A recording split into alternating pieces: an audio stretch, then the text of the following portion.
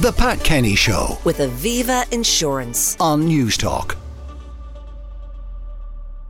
Our listeners have been contacting the show over the weeks about unclean, overcrowding and distressing experience at A&E services across the country. The trolley crisis continues, although there are some reported improvements. So we wondered, is there something that can be done fairly quickly? The long-term solution, of course, is more personnel, quicker discharges from hospitals and more hospital bed availability. There may be long-term interim solutions, but what can we do now? I'm joined by retired consultant in emergency medicine, columnist with the Irish Medical Times, Chris Luke, and by Tony O'Brien, former Director General of the HSE. Good morning and welcome to you both. Good morning, Good morning, Pat.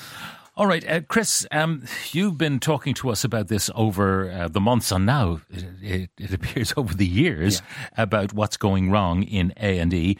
And one of the most serious consequences, some people are dying who do not have to die. Yeah. It's been a shock, if not a surprise, to learn over the last few years from a growing number of studies from Australia, from the States, and now increasingly from the UK and Ireland, to find that we can now predict, I suppose, on a public health level, the number of excess deaths that are related or associated with or correlated with delays. And one of the most recently promulgated reports, the study, suggested that for every 82 people who were waiting, say, 6 hours or longer on a trolley, there was one excess death. Now, the reasons for death, is it diagnosis was delayed? For example, if someone comes in and they have had a stroke, but that stroke is not diagnosed, another stroke follows. A clotbuster might have saved them from that second fatal stroke. In a nutshell, yes. I mean, it doesn't... I think most people who've been in a busy, overcrowded, smelly, noisy, overlit emergency department will understand that they can't possibly recognise the subtle changes in that elderly gentleman's face. He's gone pale, he's not talking the way he was an hour or so ago, and he can't move his left arm, but no one's asked him that. But, I mean, someone with him might be able to discern that and call for help, and they won't get help. But if they could find a nurse, because things are so bad so often now in terms of the chaos, the congestion and the overcrowding and the understaffing, that you can go for 20, 30, 40 minutes without being able to get hold of a nurse. Now, they are all flat out, and I can speak from bitter experience over 3.5 to 4 decades of working in the trenches, that increasingly all the staff are working flat out. Now, what about things that arise from a delayed admission? You're on a trolley or in a chair for hours on end. I mean, there's the possibility of dehydration. Could that lead to a fatality? Oh, yeah. I mean, dehydration is probably quite a dramatic notion, but you can imagine that someone would go for, say, 3, 4, 5 hours without any nourishment or catering or water, unless there's somebody with them who's minding them. You know what, Pat? This is exactly what happens in places like Zambia. When I was a medical student, it was the relations, the relatives who did most of the nursing care. And that's kind of where we're at the moment. Which is not where we want to be. Which is certainly not where we want to be. And then we're being told by the HSE, because of flu and COVID is still knocking around, go in on your own if you can. Yeah. Don't bring a relative who might bring infection in or might pick up infection, but also will occupy a chair that we need for a patient. Yeah, and to be fair, there's got to be a sweet spot there. I mean, frightened elderly people need a daughter, a husband. They need somebody with them. They need an advocate as well. They need an advocate. They need moral support. They need someone to hold their hand and reassure them and explain what's going on. They may have slight cognitive impairment and they simply do not understand what's going on in the unfamiliar, noisy surroundings. Now, Tony, you were former Director General of the HSE, and we could all be pointing the finger at you and say, in your time, the trolley crisis was there. It may have worsened, but it was there. 5-day rosters instead of 7-day rosters, they were there. And people would say, why didn't you do something about it when you were in charge? Well, I'm not going to get all defensive about that. I think this is what people are thinking, though. Maybe so. I think the real question is what's been done since, and is it working? And obviously, when I was there, we were coming out of the financial crisis. We didn't have the staff to move to 7/7 or 6/7. We were on 5/7 rosters. We didn't have the bed capacity. And some of the things we've seen recently which are probably showing up in the improved figures, which don't change the individual experience that patients have if they're delayed in hospitals. But we are seeing some improvements in the system. Additional consultants appointed, additional bed stock. But the challenge is keeping pace with the changes in our population. So we know, for example, that the number of patients presenting over 75 has increased considerably because there are more such patients, more such people in our population. So that the challenge for the system is to remodel itself continuously to meet the needs of a changing population. Was the idea of 7/7 rostering, discussed in your time? Yes, certainly. Or was it just a no-no?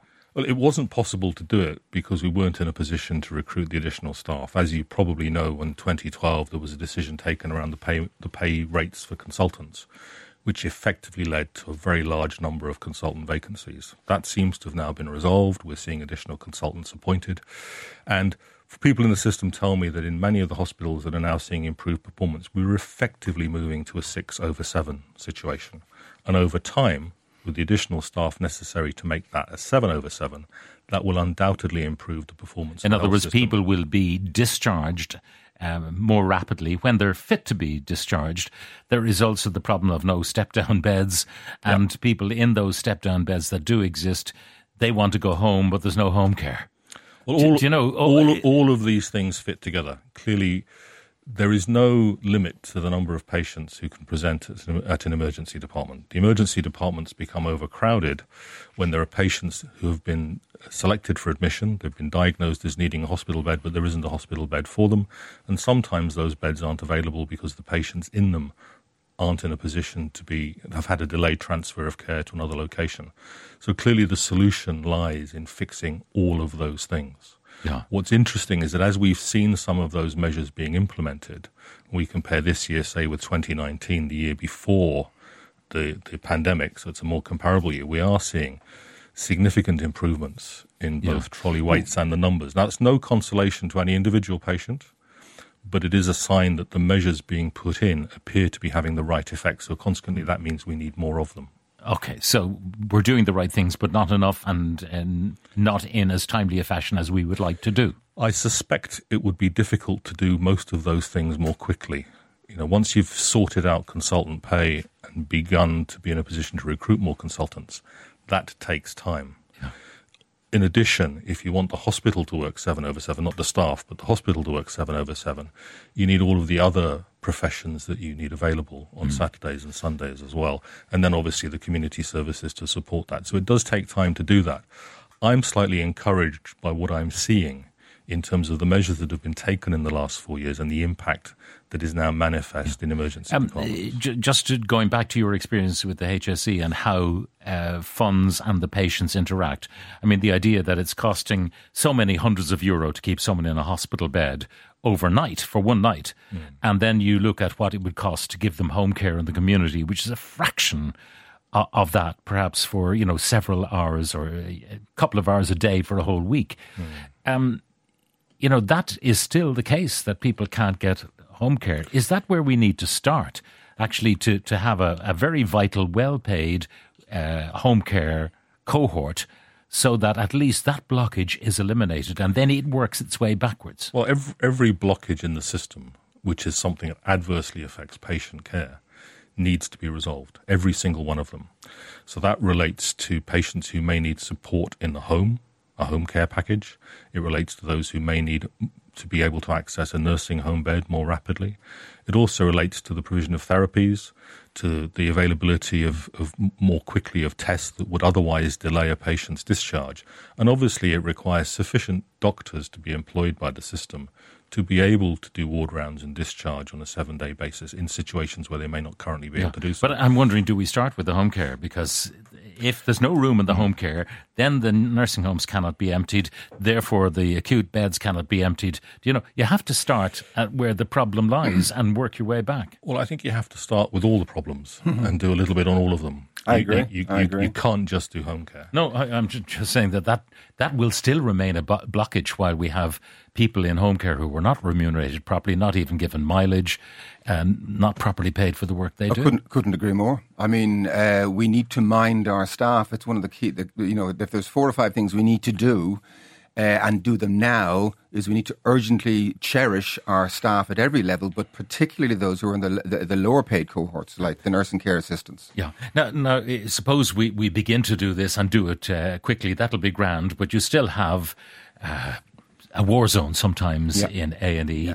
I know you were taken by one of the reports from one of our listeners who said it reminded her of the last day of Electric Picnic, the toilets in a particular hospital. I've been in Electric Picnic. I can verify what she was saying. I mean, that was Sinead on Monday. I was driving up to Dublin as it happened. I was listening very carefully, and I was just utterly dismayed by her account of her sojourn in the crowded corridor of the Mayo Hospital Emergency Department, and the filth and dirt and the overflowing effluent in the toilet.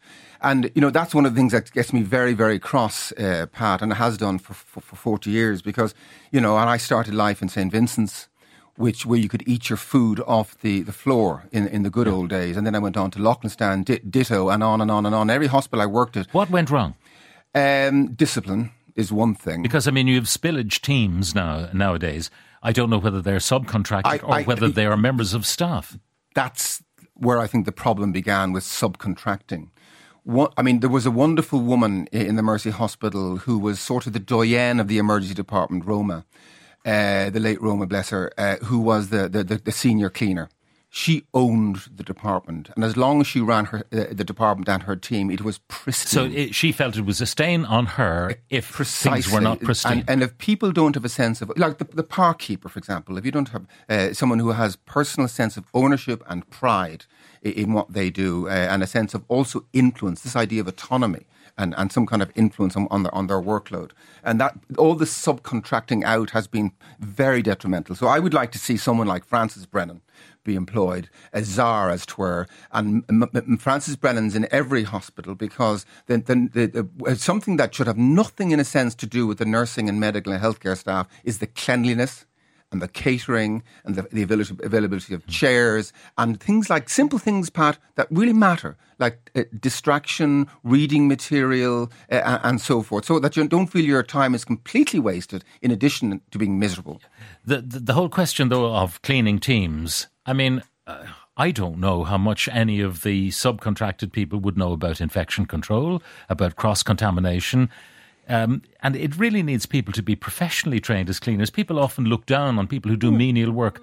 It's not the way it should be. Those cleaning teams, those infection control teams, effectively, if someone vomits, if someone discharges feces or urine onto a floor, you've got to make sure that that floor is clean to the point of no infection possibilities after they've finished their work. Yeah, well, we don't want to overemphasize that, because recent science has suggested, for example, the last 5-10 years, that actually leaving a hospital bedroom window open is probably better than sealing it, because you need exchange between the microbiome within the hospital itself and outside, because otherwise you generate, you grow, you cultivate toxic bacteria. Okay, a Francis Brennan type of person who has responsibility. To look after all the hotel and the accommodation aspect of every emergency department. Okay. The question of communication is a big one as far as I'm concerned, having been in A&Es, and people are thirsty for information. When am I going to be seen? What is happening? Tell me more. I've given my bloods. When will there be a result coming in for my dad or my mum or whatever it is? All of those things. Often there's a deafening silence. Yes, 100%. And one of the things that might help to expedite communication in future, I'm sure Tony, I doubt if Tony would disagree, is an electronic health record, where people, for example, the priority in terms of sharing and excellent communication is between institutions. Very often I've had to transfer patients, for example, from CUH in Cork up to Beaumont for urgent neurosurgical treatment. And in the absence of shared imaging radiology facilities and the absence of shared electronic health patient records, there's all this, you have to go over and over. Every time you meet a new person, you get asked the same questions over and over again. A lot of that can be done away with if you have one centralised electronic health record that can be shared between institutions. And that also includes GPs, because one of the great, again, problems is the hospital and the GP communicating, because GPs are driven mad when a patient they sent in is sent back out without any information. The nuns ran the hospitals, no nonsense tolerated. There was a touch of that, but we live in a different era, so we can't go back there. A&E has not changed since the 1960s. Hard seats, no ticketing system, so people are afraid to leave the area, even to go to the toilet. Yeah. Because they might be called. Yeah, this is where the likes of Francis Brennan, who knows his business, can work around all that sort of stuff, because the absence of that sort of thing, prioritising comfort and fairness, is easily done away with. So those are things that could be relatively quick fixes. Yes. And this is what we're looking for. Tony, any quick fixes that you can think of? Well, I think it's more of what we've seen recently. We have to increase the overall workforce. We have to match the number of beds to the requirements of each hospital. Some of that is being done. In terms of the quick fixes, let's be clear. I don't think we should be overly negative about the quality of cleaning staff. I think many of them are very excellent. Many of them are trained. Same too with home care staff. I think there's been a big change in the last 12 months around mileage and so on. Clearly, there are not sufficient home care staff. No, but the thing about contracting staff is that you don't necessarily have the same people all the time. They don't necessarily have a sense of ownership of the job. I wouldn't disagree with any of that. But at the same time, I don't think we should, in a blanket way, suggest that because some of these cleaning functions are carried out on a contracting out basis at the individual staff. The problem, though, Tony, is that we keep hearing these awful reports from real people about real scenarios in real emergency departments. So the problem is very real, and I completely agree with you. And by the way, before I forget, we have made huge progress in our health system over the last 20, 25 years. So let that, I must say that. No, we always say get through the gatekeepers, which tend to be the A&E departments, and offer another medical treatment is wonderful. Can I offer another quick fix? If I was in charge, I'd appoint a staff care czar, someone who made sure that people like my medical daughter do not have to sleep in dirty bed linen. They can get some hot food in the wee hours when they're in between cases in the theatres that are operating all night, and that they don't have to keep applying for ID cards and Garda vetting every single time. Every 3 or 6 months they move from a department within the same building or from one institution to another, even within the same city or health area. One of the other things is the minor injuries clinics that might be there, the medical centres. Sometimes the medical centres we have, and there are relatively few after I think Mary Harney introduced the whole concept many, many, many years ago, we ended up with teams rather than places. And even where we have places, they won't be open at midnight when you might need them for your broken arm or whatever. Well, minor injuries units do a very effective job. I had to use one myself not long before Christmas. I was in and out in 2 hours with my toe stitched. It wasn't the full emergency department, so it is important that where they're available, and there are public ones and there are private ones, that people use those rather than going to full acute emergency departments, which are dealing with the more serious cases. So. Yeah. Because you're not going to be seen in a crowded A&E. You might be sitting in a chair overnight with your broken ankle or whatever it might be.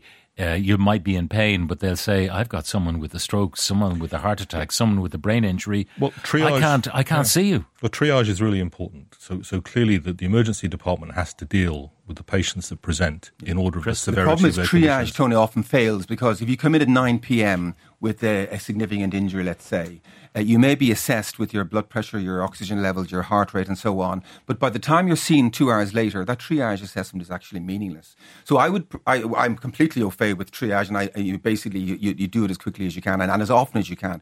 But actually I think what you're both talking about there is the need for a hierarchy of provision. And that's actually evolving. So you have super duper central departments like the Mater and CUH, which are all singing, all dancing, with a really time critical care of the major injuries and the major sepsis and the major paediatric cases. Then you have a slightly less urgent case, for example, in Loughlinstown or in a smaller hospital that deal with patients who can wait for, say, 6 to 12 hours. And here's the really important idea. 70 to 80% of what we see in an A&E department, Pat, can wait. They are ambulatory. They walk in and hopefully they walk out again, and they generally can wait. And here's a really important idea. We need to manage expectations. We need to encourage self-care, and we need to understand that, for example, most things that go to a local injury unit, and they're brilliant, and we urgently need more of them, but most things that go to an LIU can wait for 6 to 12 hours. And actually, that's important because... But we should tell them that. Go home. That's expectation. Come back to us in the morning. Correct. But what we need to develop urgently is the capacity for an appointment system for your trauma. They say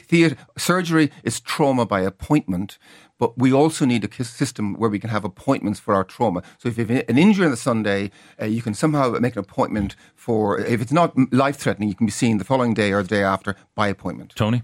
I agree with that.